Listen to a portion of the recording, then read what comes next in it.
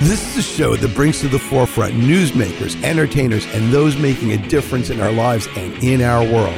Each week is a new adventure with topics ranging from the most serious and cutting edge to the most lighthearted and entertaining. This is Taking Care of Business with Richard Solomon. Greetings, everyone. Richard Solomon, Taking Care of Business. We are continuing our coverage on WCWP 88.1 FM to provide all the tools to our listeners and our local community for the coronavirus epidemic response. Today, we're going to be talking to a very highly qualified group of professionals on tax and financial matters. So we have a former guest of the show and a great friend of the show and an incredible tax attorney. It's Karen Tenenbaum from Melville, Long Island. Thank you, Karen, for being with us. And, thanks for having me. And just so you know, there's a red phone in my office. And when people come in and they tell me some kind of horror story and the word tax comes up, I pick up the phone and I just call Karen's office because these people really have the answers. They're phenomenal and they teach a lot all over the place. I've been to their courses at CW Post over the years. I've been to their courses with the different bar associations. You really get the best legal tax advice anywhere from her firm. Also, thank you. We always say that we're here as a resource and we're here to help. All right. And people really need help. So I'm glad everybody's out there listening because this is going to be a great resource today. I also have two certified public accountants on the line. We have Alexandra Starr, who goes by Lexi, and we have Elliot Lebenhart. So, and they're with the firm KVLSM CPAs, and you can find them at kvlsmcpa.com.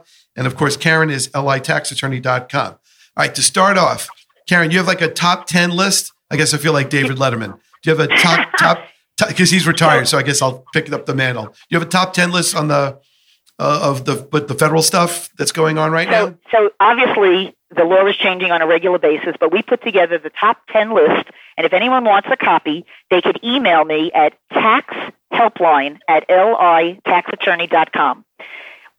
What's funny is that we normally say the IRS and New York State are very aggressive and very assertive, and they're coming after you. And in New York State, they come with the the dreaded seized sign. They take your restaurant, or your retail store, and they put that orange sign that they're locking it up because you didn't pay your taxes, or they take away your driver's license, or they take money out of your bank account, or they're taking money out of your wages, or they're taking away your passport at the IRS level if you owe more than $53,000. And so in addition to the top 10 list of what you need to know now, we also have what we call the cheat sheet, which is really everything that's in the IRS and New York State's toolbox for collection and all the things that you can do as an alternative. So again, if you want to get a copy of any of those, you could write to me either at taxhelpline@litaxattorney.com or K Tenenbaum, that's TENENBAUM @litaxattorney.com. But right now what you need to know is that the IRS has provided some temporary relief. New York State a little bit, but not as much relief and guidance. And so I think it's important to get into some of those details now. Let's do it. And as I mentioned, this law is changing on a daily basis. But the top 10 list, we change daily as well. So you'll get the most up-to-date if you write to me. So let's talk about some additional time for filing and for payments. And I'm going to start, but I'm going to let the accountants jump in whenever they think it's appropriate.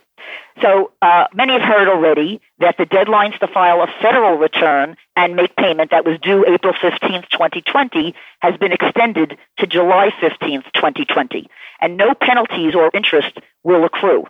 Your estimated taxes for your first and second quarters for the federal level have both been extended to July 15th, but both quarters must be paid by July 15th or interest and penalties will begin to accrue. And if you want to make a claim for refund for the 2016 year, it's normally a 3-year statute of limitations, and you need to have filed by April 15th. You now have until July 15th, 2020. I'm going to let the accountants, if they want, chat about the withholding tax and employee retention credit. So I'll take that, Karen. This is Lexi. So there's some relief regarding the employer taxes. for the pandemic, and one of them is withholding tax. They're expanding federal relief to businesses and allowing them to defer the employer's portion of the Social Security tax. That's 6.2% for all of 2020. They are deferred but must be repaid in 2 installments. The first is going to be due December 31st, 2021. Second is due December 31st, 2022. That is for Social Security tax only, not Medicare taxes. And if you've received any of the PPP loan money, which we'll talk about later, you can only defer those taxes up until the forgiveness date of that loan. The other option that's out there is called an employee retention credit. And you can claim that credit. It's a refundable tax credit equal to 50% of up to $10,000 in qualified wages. That's for wages paid after March 12th and before January 1st of 2021.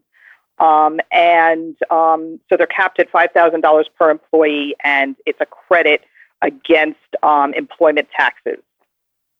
And you have the choice of one or the other. Tell us about that piece. It's also a refundable credit if not used for all employee tax. So correct. If you haven't received a PPP loan, the employee retention credit is a great option, a great alternative option.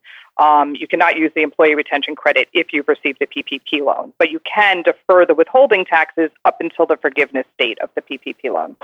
Could you just clarify that about the retention credit? Because that's, I think, something that is really not mentioned in the mainstream media much.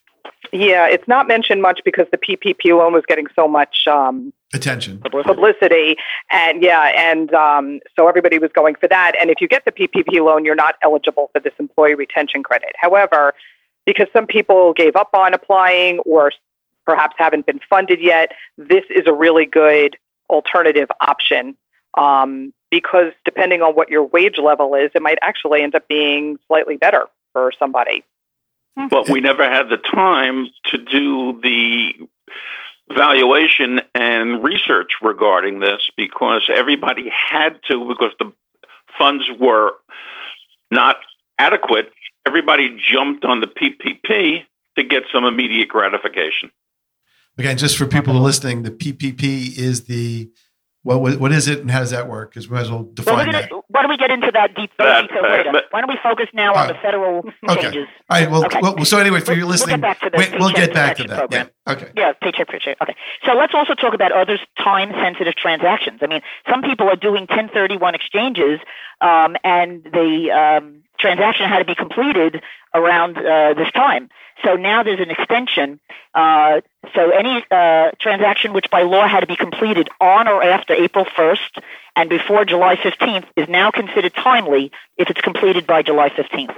Also, if you're filing with the U.S. Tax Court, the petition deadline has now been extended.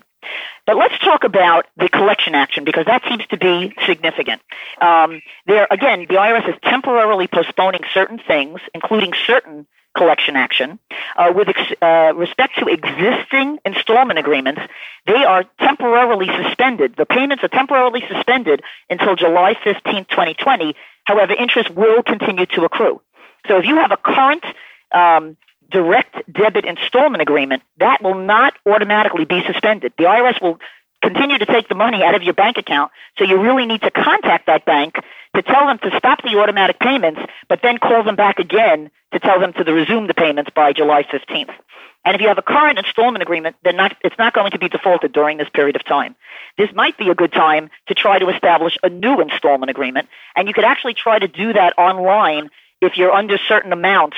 There's an online link on an IRS page, and in fact, we have a free app. You could download our tax helpline app, and we have links to the IRS and New York State web pages that are going to be relevant here. So the IRS People First Initiative also offers a break with respect to offers in compromise.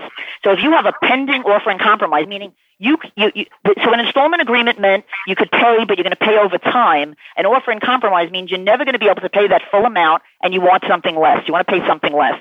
And so the deadline for where they request additional information has been extended through July 15th, and they're not going to close any pending offer without the taxpayer's consent by that date.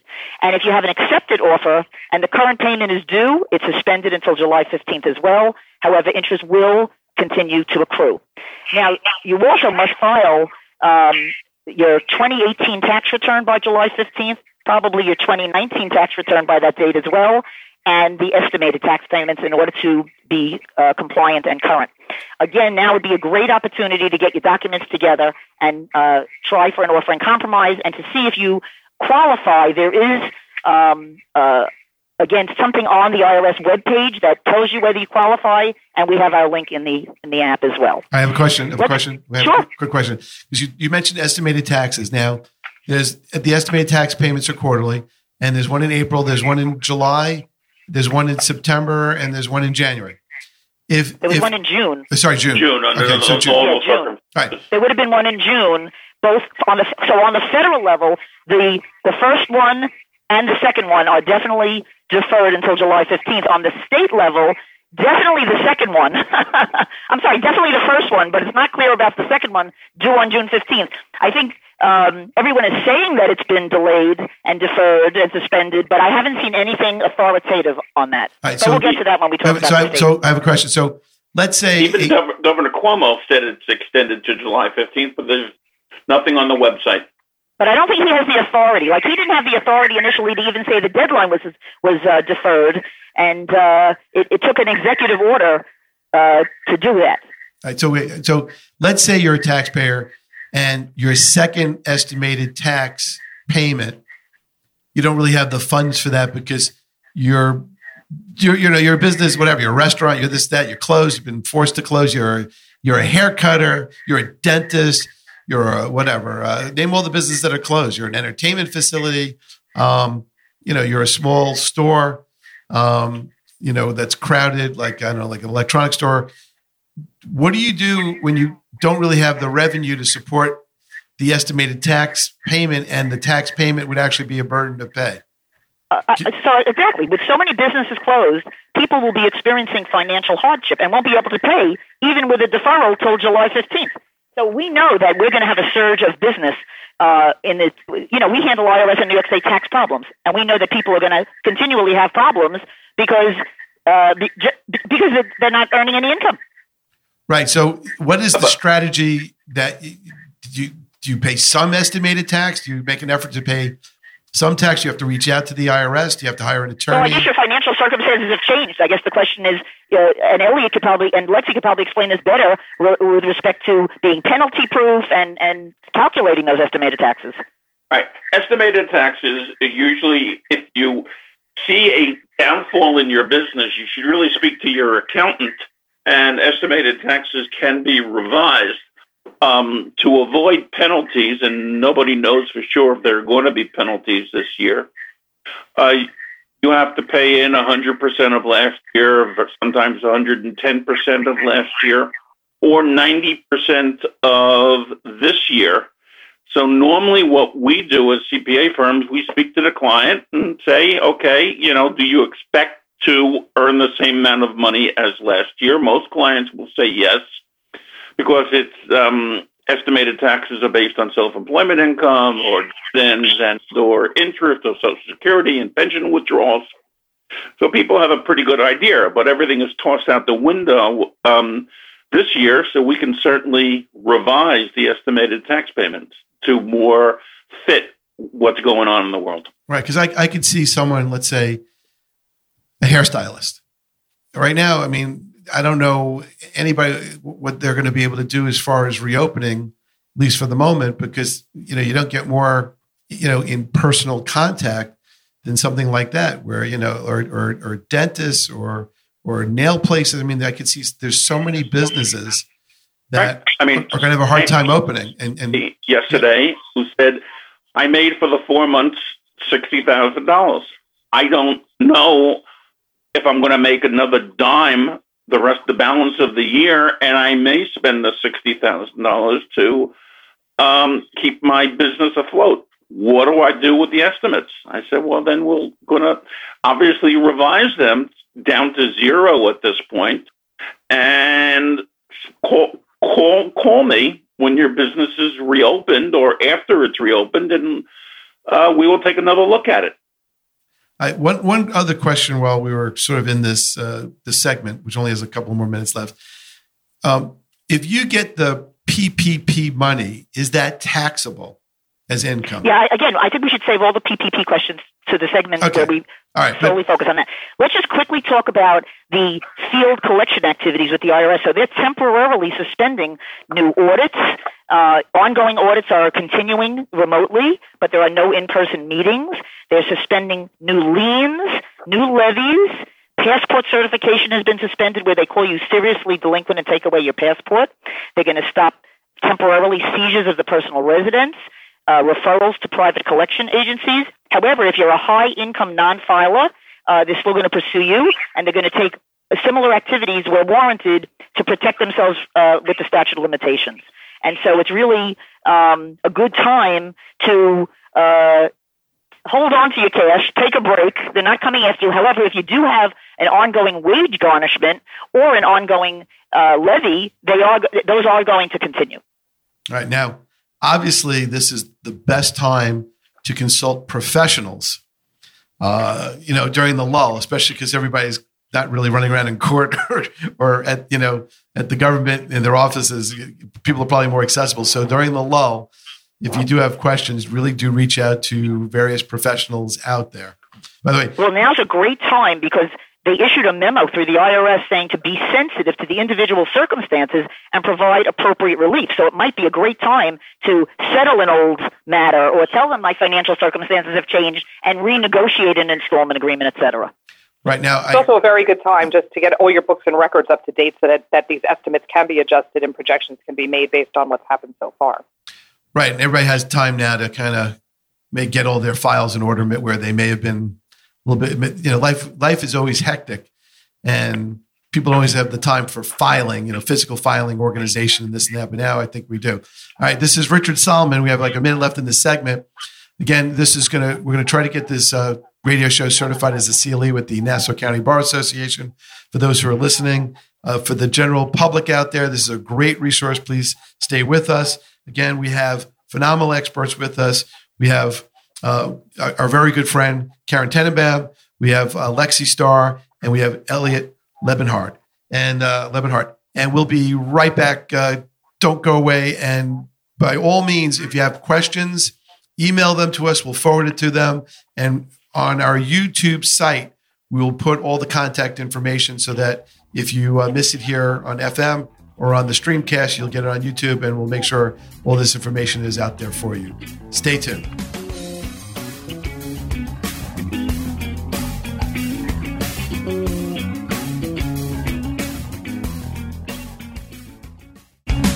Hi, this is the Great Thordini. You're listening to Richard Solomon on 88.1 FM WCWP. Okay, everyone, Richard Solomon, welcome back. We are continuing our COVID-19 information response through WCWP 88.1 FM. And we have a phenomenal panel here. Hopefully this will be certified by the Nassau County Bar Association for a continuing legal education credit. And on the line is Karen Tenenbaum, tax attorney. She has an LLM. She's a CPA herself. She's really an overachiever. But that's what you want. The professionals you hire, you don't really want the person that got like the lowest grades and just squeaked by, there's a joke in law school. It's like, what do you call, the person who graduated law school with a D average?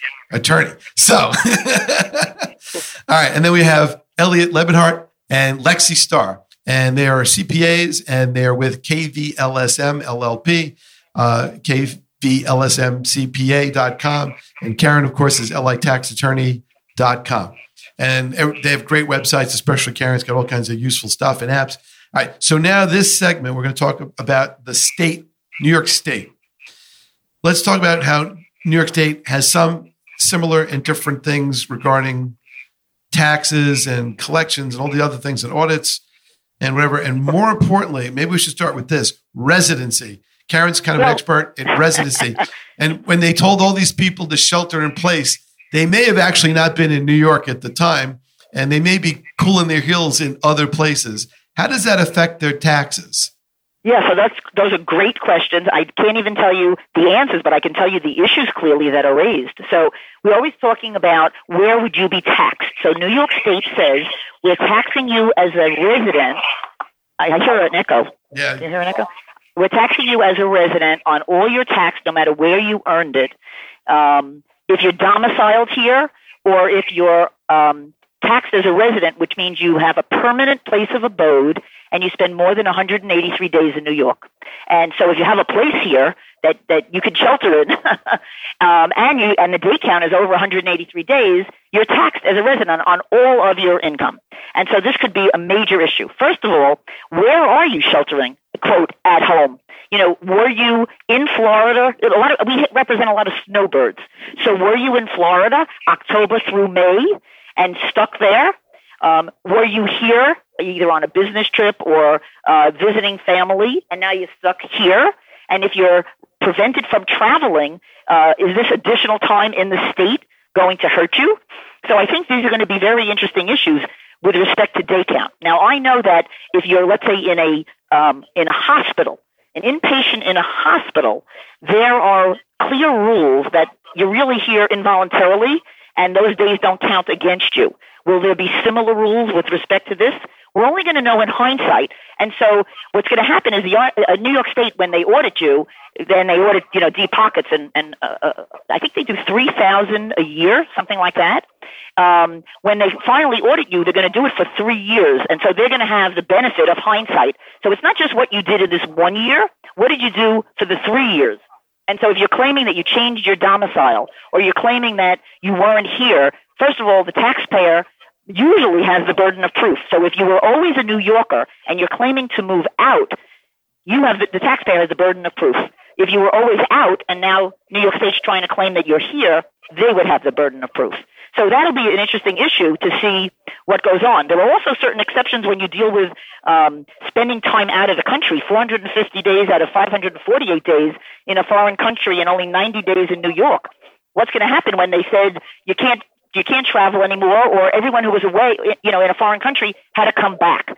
There's also a convenience versus necessity test, which they look at when you work from home. So are you working from home because it's a necessity for the employer or your convenience? And so all of these things are going to come up, and it's going to be quite interesting to see how New York State reacts. One thing I can tell you is that New York State has not provided as much guidance as the IRS. So New York State has provided extended due dates for certain things, which we could get into. So they've offered relief from certain penalties with respect to sales tax and other things. And they've allowed electronic signatures on certain documents until May 9th, 2020. I don't know the significance of that. However, what happens when you have an existing bill? If you have an installment payment agreement or an income Karen, can I jump in yes. just for a quick second and ask you an important question? Sure. Let me just finish that one. All right, go ahead. We'll get back to that. Go ahead. The question is regarding a non-resident of New York. In other words, let's say an individual lives in New Jersey and works in New York, but now he's been sheltered in place and is working out of his home in New Jersey. Can we allocate the days out of New York and have him pay taxes to the resident state as opposed to the non-resident state? That's been a big issue for many people who live in Connecticut and live in New Jersey who come into New York City to work. Right, and that's exactly the convenience versus necessity test question. So, right. Yeah, go ahead. So in the past, if you were always a New York employee working in New York and now you worked at home, that would still count as a New York day. Now the question is what's going to happen under these circumstances? Right. Yeah. All right, so let's talk about the release. Wait, Karen, before you... Yeah, sure. Should people keep diaries of where they were so that if they need to... Yeah? Okay. Right, of course. You're going to have the burden of... The taxpayers are going to definitely have the burden of proof by clear and convincing evidence of where they spent their time. There are a lot of apps that keep track of you traveling. There's Tax Day, Tax Bird, Moneo. I even think Google Maps keeps track of it. That you usually have to, I always say it's like a colonoscopy. They look up your rear end with a microscope. right? And you have to show them your credit card bills. And when you're normally going to the office, they could even subpoena your swipe cards. They're looking at your cell phone bills. But obviously, if you're sitting in your house and you're not going anywhere, how do you prove where you were? If you're using a landline, you could look at those records. But the taxpayer is going to have the burden of proof in respect to the day count. Well, you could always hit one of those like speed cameras and get a couple of tickets here and there, and just to show that no one's out even getting gas anywhere, right? So let's just talk quickly about the filing and payment deadlines. So New York State, originally at a press conference, Governor Cuomo said, we're following the federal and the deadlines are extended. But he actually didn't have, you need to have an executive order before you could do that, which was eventually signed. And now the deadline for filing and payment for the individual corporate return, a few others, is extended from April 15th to July 15th, 2020. Payments deferred could be any amount, and no penalties and interest will be assessed. With respect to the estimated tax payments I mentioned earlier, certainly the first one is deferred till July 15th, but it's not 100% clear about the June 15th second quarter estimate. We'll see. There's nothing, no specific guidance on the New York State website or anywhere that I have seen exactly, although I think Cuomo said it himself that it is extended, but let's see what happens. Withholding tax forms and payments must still be filed and paid on time. Now let's talk about sales and use tax. You mentioned all these restaurants and all these businesses that are closed. If you were unable to meet your quarterly sales tax filing and or payment requirements that were originally due on March 20th, you may have your deadlines extended by 60 days and have interest and penalties abated if you meet certain requirements. But it's all actually determined on a case-by-case basis. So the relief is granted if the returns are filed and paid within that 60-day period.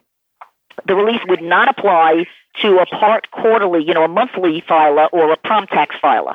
And they have a link on the New York State website where you could apply for the relief, or you could wait for a penalty notice and file a request after that. With respect to collections, New York State did not say, like the IRS, when we're suspending new everything and stopping everything. They originally said something that didn't relate to taxes. They said, we're temporarily suspending collection on student loans and medical debt, but they never said anything about tax debt. So if you have a wage garnishment, it's not automatically suspended. An income execution, if you have an installment payment agreement, it's not automatically done.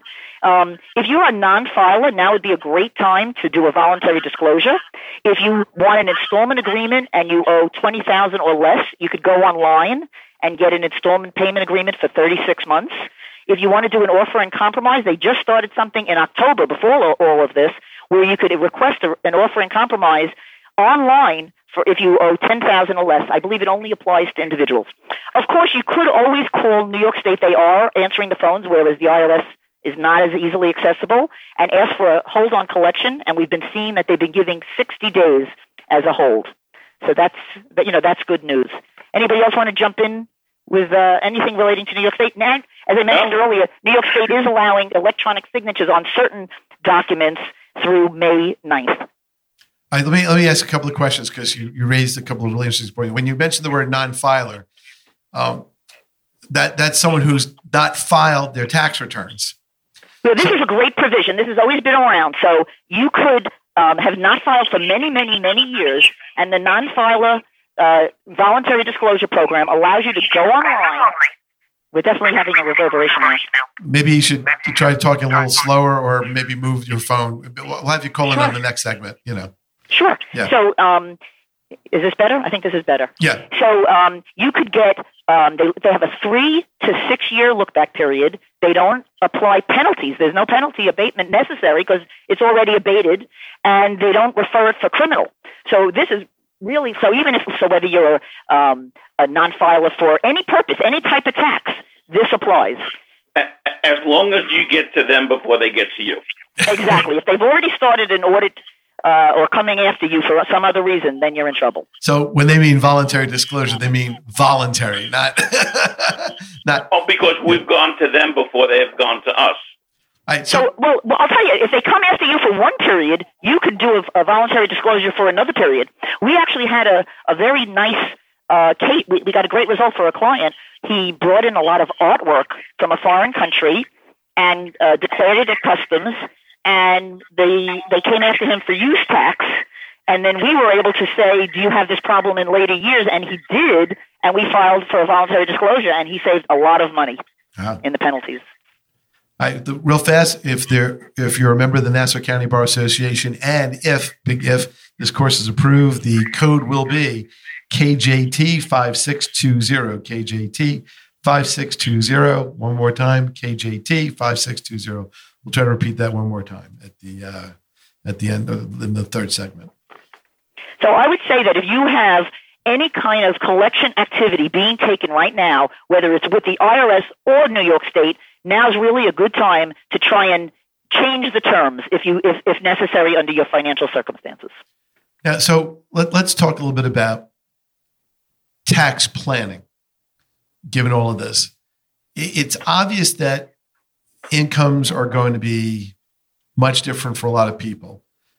Let's look forward to next year, the 2021. What should people be thinking on a federal and state level now about next year and how they should be formatting their files or talking to you professionals like yourselves for next year? Because this is all going to reverberate right into next year and maybe even the year after that. I'm going to let you guys jump in over there. Yeah. Lex, you want to go first? Or you want me? No, go ahead. Okay. We usually look at tax planning at 2 years at a time. So we would look at 20 and 21. If 20 is a poor year income-wise, and we wanted to keep you at a lower tax bracket, we may say to you, let's take some more income, if you can, in 2020, and not take it in 21. In other words, for argument's sake, we want to keep somebody at a 15% tax bracket, and they don't have enough money to exceed the 15% bracket. We may tell them to take some additional money this year. It's also, when you talk about tax planning, it's important to note that retirement distributions do not have to be taken this year. If you took it, you have 60 days to put it back. If it's more than 60 days, you're out of luck. But this year is a year that you do not have to take retirement distributions, and you do not have to double up in the future years. Just out of curiosity, why was that rule effectuated? So people can say because the market is so far down that people who don't need the money don't want to do not want to take it out. Okay, so in other words, this is to prevent realized losses. Well, they don't realize losses in a retirement account, right? They just will take out less money in a retirement account and deplete the asset. The theory is before it has time to go back up. Got it. Any other? That's a good point. Are there any other tax planning theories, ideas, or strategies that people should sort of have on their radar? What? No, I mean, I think it's a really good opportunity, like Elliot said, to kind of strategize on allocating income from one year to another if necessary. But it's also a little preliminary, as we really don't know, where things are going quite yet. So it's a little difficult, I think, at this point in the year, but as it goes on, I think it'll unfold a little bit more. Which is another reason why you should keep in touch with your accountant to let him or her, Lexi, know how you're doing this year. Real fast, in the last minute and a half that we have in this segment for the accountants, what are the questions you're getting from your clients right now? What are they asking? Mostly PPP-related questions is a lot of what we're getting. But we'll do that also, in the next we're getting a lot of stimulus questions. Yeah. And it seems like all the clients are blaming us for the fact that the unemployment insurance website is not working properly. Well, Elliot, get your screwdriver. Get out there. Really. So other than PPP, it's been stimulus type questions and unemployment type questions. And unfortunately, end of life questions. I've had, unfortunately, a whole bunch of those this week. And I'm going to briefly mention something that is not very well known.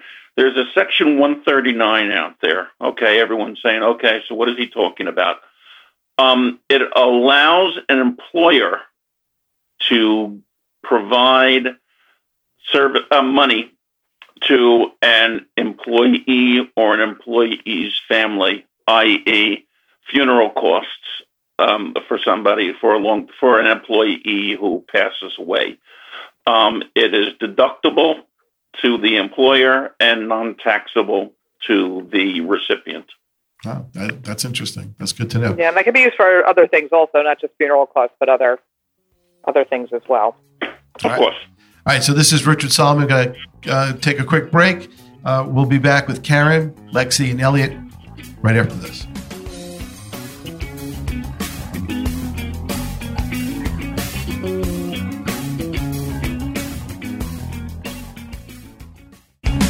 Hey, this is Jeff Mattson of Dark Star Orchestra, and you're listening to Richard Solomon on WCWP 88.1 FM. Welcome back. Richard Solomon, taking care of business, 88.1 FM. So, Karen, we're in the world of radio, and I understand you have a jingle. So I am known being the person who debuts lots of music and jingles, especially for My Father's Place, myfathersplace.com. Do you have a jingle you'd like to share with us? Yeah, thanks for letting me debut it here. I'm gonna play it right now. So if anyone needs us, here's our phone number. Tax attorneys, call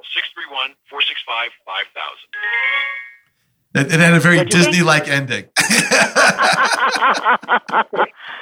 So we're here, as I said, we're here as a resource. We're here to help. Feel free to call us, 631-465-5000. And we're at litaxattorney.com. All right, so one really important question.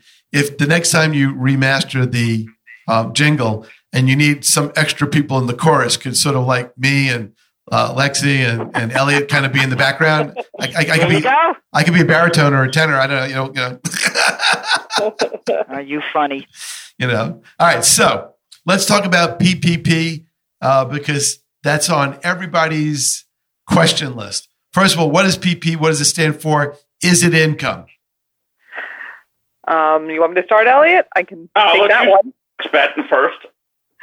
Okay. Well, PPP is the Paycheck Protection Program. It's gotten a lot of publicity for lots of reasons. The money is not taxable that you receive. It's either going to be forgiven based on a very complex calculation that will give you a little background on, or it will be converted into a loan.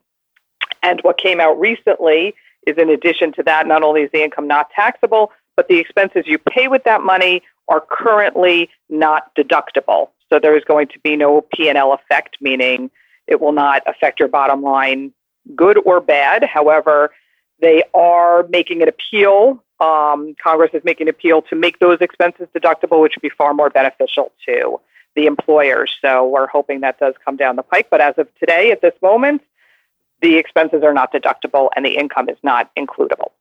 That's sort of antithetical. So that's interesting to know that that's not really been reported, that you can't deduct expenses. That I've never really heard before, just until now. Yeah, things are evolving every minute, and things come out, every single day, and they haven't had time to kind of really publicize that too much, nor is it something people really want to hear. Okay, keep going. So we have so how do you apply for it? Oh, hasn't been publicized much. Is Good. That when you signed off on the PPP loan, you made a certification in good faith, taking into account current business activity and their ability to access other sources of liquidity that's sufficient to support ongoing operations in a manner that is not detrimental to the business. That has caused a whole bunch of angst and concern for people who own businesses. I've gotten 2 or 3 phone calls today alone about that, saying, hey, I have $1 million in the checkbook business account. My payroll is $100,000 a week. Do I need to do I need to give back my $500,000 that I got in PPP? Sometimes it's a moral decision. If I have a store that's not open, then probably not. If I'm an internet business and sales really aren't affected, then maybe. But there's been such controversy to this that they just extended the give back portion, or if you want to give the money back, from May 7th to May 14th. That came out, I think, last night. Yeah. All right. Do you want to talk about furloughed employees? Well, why don't we go back to that for a second, because that all came out because of the very highly publicized public companies getting enormous amounts of funding and the little guys not getting the funding. So they came out and addressed that with this. They are putting out these frequently asked questions for us to, updating all the unclear items. And this was the one that was addressed about economic uncertainty, and it's created a lot more havoc now for everybody else as to what the interpretation of that is. It started out where on the Small Business Administration issued the rules regarding the PPP program. They called it, which unbelievable, interim final rules.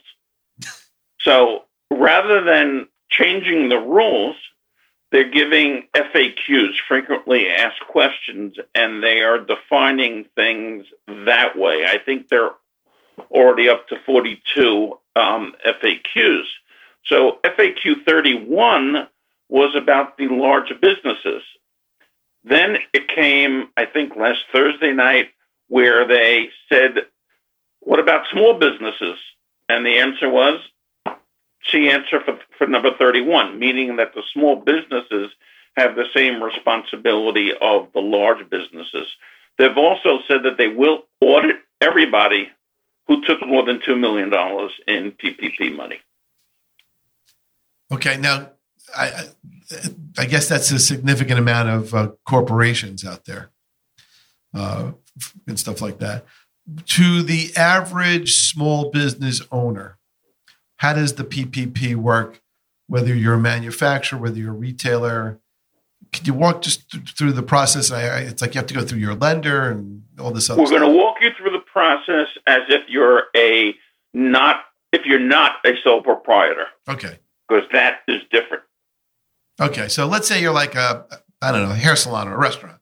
No, but a hair salon or a restaurant that is a corporation right. or a partnership is different than a hair salon that is individually owned. Correct. It's a sole proprietorship. All right, so that's important to note. Lex, do you want to start with the formula?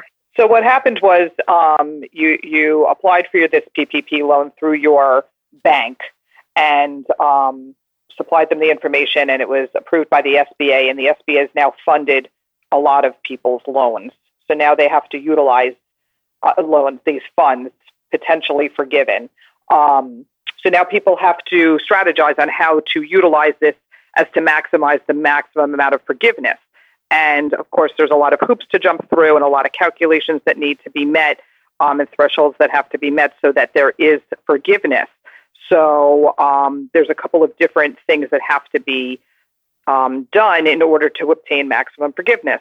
One of them is that you have to use 75% of your funds for payroll costs. It's kind of an issue when you're closed and your people are home, but the spirit of this funding was really to get people off of unemployment and get your people whole and ready to go back to work as soon as the switch was flicked to open up businesses again.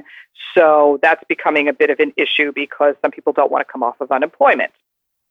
So they actually just came out with another FAQ regarding that, which is that if people are not going to come off of unemployment, you need to notify them that they have their job available, and they have to notify in writing, and they have to notify you back in writing that they are declining, and they could potentially put their unemployment benefits at risk.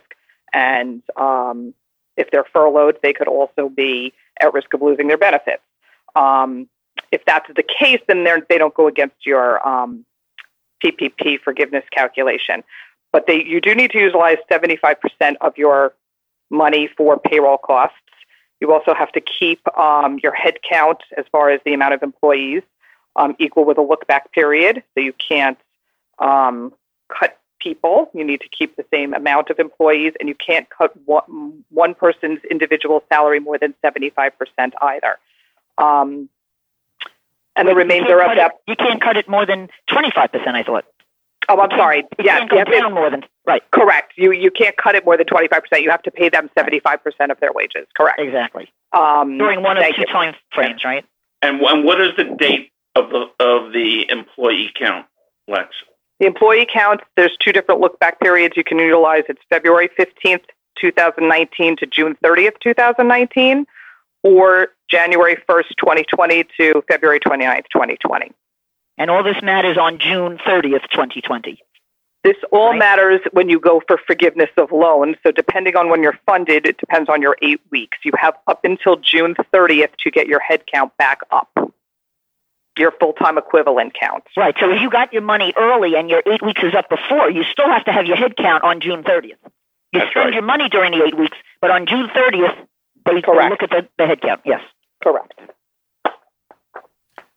So what are the traps of all of this? So it's sort of interesting. So I think the key is really what is to be forgiven. So you have to have spent a minimum of 75% on your payroll and a maximum of 25% on rent, utilities, etc.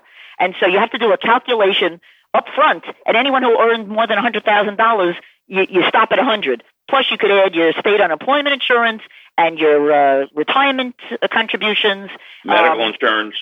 Right. So, but the calculation, you have to project it. So what we started doing is creating Excel spreadsheets for everybody.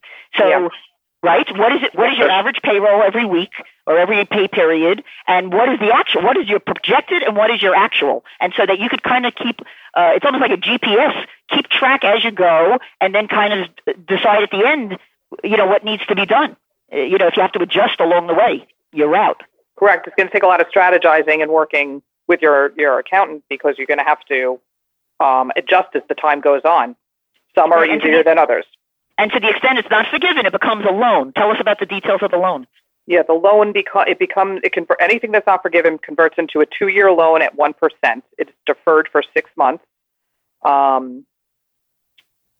So that's the payments will start 6 months after forgiveness and at 1% for 2 years. Right. So, which is a very reasonable loan for 2 years. Yeah. All right. So, quick question. So, if you're using the money for payroll, then you still have to pay the payroll tax on that, right? Yes. Yeah. Right. So it's not. So that has to be calculated into it. So even if because if a person makes $10,000, the gross wages are $10,000. You still have to take the payroll taxes out of the paycheck. Right. Now, is that deferred under the regular payroll rules, or it's because it's money that's current, you have to pay the payroll tax?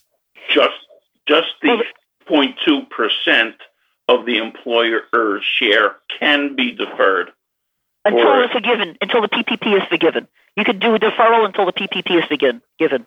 Okay. Right. All right. So the bottom line on a lot of this is really that you really need to talk to a lot of professionals if you are not really. I can see there's a lot of landmines in this. Well, it's not. A lot of things are not clear, and the guidance keeps changing. Every day there's new guidance. Right. And they're not going to make it easy. They're not going to make it easy for you. You're going to have to work to get it forgiven. It's potentially possible. It's just making sure you comply. Clarity. And there's absolutely no clarity here whatsoever. I think the key is really to chat with your own bank where you got the funds from and see if they have some kind of Excel spreadsheet or, what are they going to require? We've been telling everybody put the money in a separate bank account, keep very clear documentation so that when you go to ask for forgiveness at the end, it's all right there. But I think you should, just have a discussion with your bank up front so you know what it is that they're going to look for, so that there should be no surprises at the end. Right. We've advised clients to put into a separate account and transfer money from that separate account, for argument's sake, into the payroll account if they're working with a payroll service. The payroll services supposedly are giving out Excel sheets or will provide us with the documentation for wages. But the problem is with rent and utilities equaling the other 25%. That seems to be more of the issue because we don't even know. We haven't gotten a clear definition of what a utility is. Also, it has to be, quote, incurred and paid during that 8-week period. So that's approximately 2 months of rent, 2 months of everything. But we don't know what the everything is. Right. It's gas, water, electric. It says transportation, but I haven't seen a definition of what transportation means. Don't know what that means. Does it include cable TV in an office? The easy part is, yes, telephone, internet, and utilities, and gas, and electric. Right. That's easy stuff. We've been asked if it includes sewer. We've asked if it includes waste management. So I'll tell you what I've been asked. Now everyone's working from home, so those are your office expenses. Does it include your home expenses? The answer to that is no. Why? Because it had to have been in use prior to February 15th. Am I right, Lex? Yes, that's correct. All these leases and everything else have to have been in effect by February 15th. That's important. That was a good question to ask because I've been getting questions about that, and I said you have to ask your CPAs because I have no idea. Just real fast. Understand, our disclaimer is this is accurate as of today. May 6, 2020, when we're recording very this. well, there will be changes because even the IRS and the SBA has said that they will give definitions of forgiveness at a future date. Real fast, the CLE code for the Nassau County Bar Association, if this is approved, will be KJT 5620. Okay, so we only have about a minute and a half left. Any concluding thoughts, warnings, words of encouragement? Shoot. Yes, I think, let's be practical and realistic. There's going to be a lot of financial hardships even after July 15, 2020. And many individuals and businesses are going to need some kind of collection resolution. And you could certainly try to do it yourself. As I mentioned, the IRS and New York State both have things online that you could do on your own. You could always contact us for help. As I mentioned, our phone number is 631-465-5000, Tenenbaum Law, LITaxattorney.com. You could download our app. It's called Tax Helpline. It's free. Everything is free. And we have amazing, valuable links to both the IRS and New York State websites. And we'll give you a free 15-minute consultation. As I said, we're here to help, and we're here to be a resource to the community. All right. And then Elliot and you Alexi? Email us at info@KVLSM CPA. We've been putting out to our clients any changes that happens with any of the COVID-related tax issues. All right. I cannot thank you enough for being the professionals that you are day to day, and all the people that you've helped and the lifeline that you give to professionals like myself who really need the extra insight and experience. So thank you all for that. Thank you for volunteering your time today. And hopefully this will be continued in a future episode where we'll do a follow-up. Until next time, Richard Solomon, I want to thank Karen, Elliot, and Lexi. See you next week.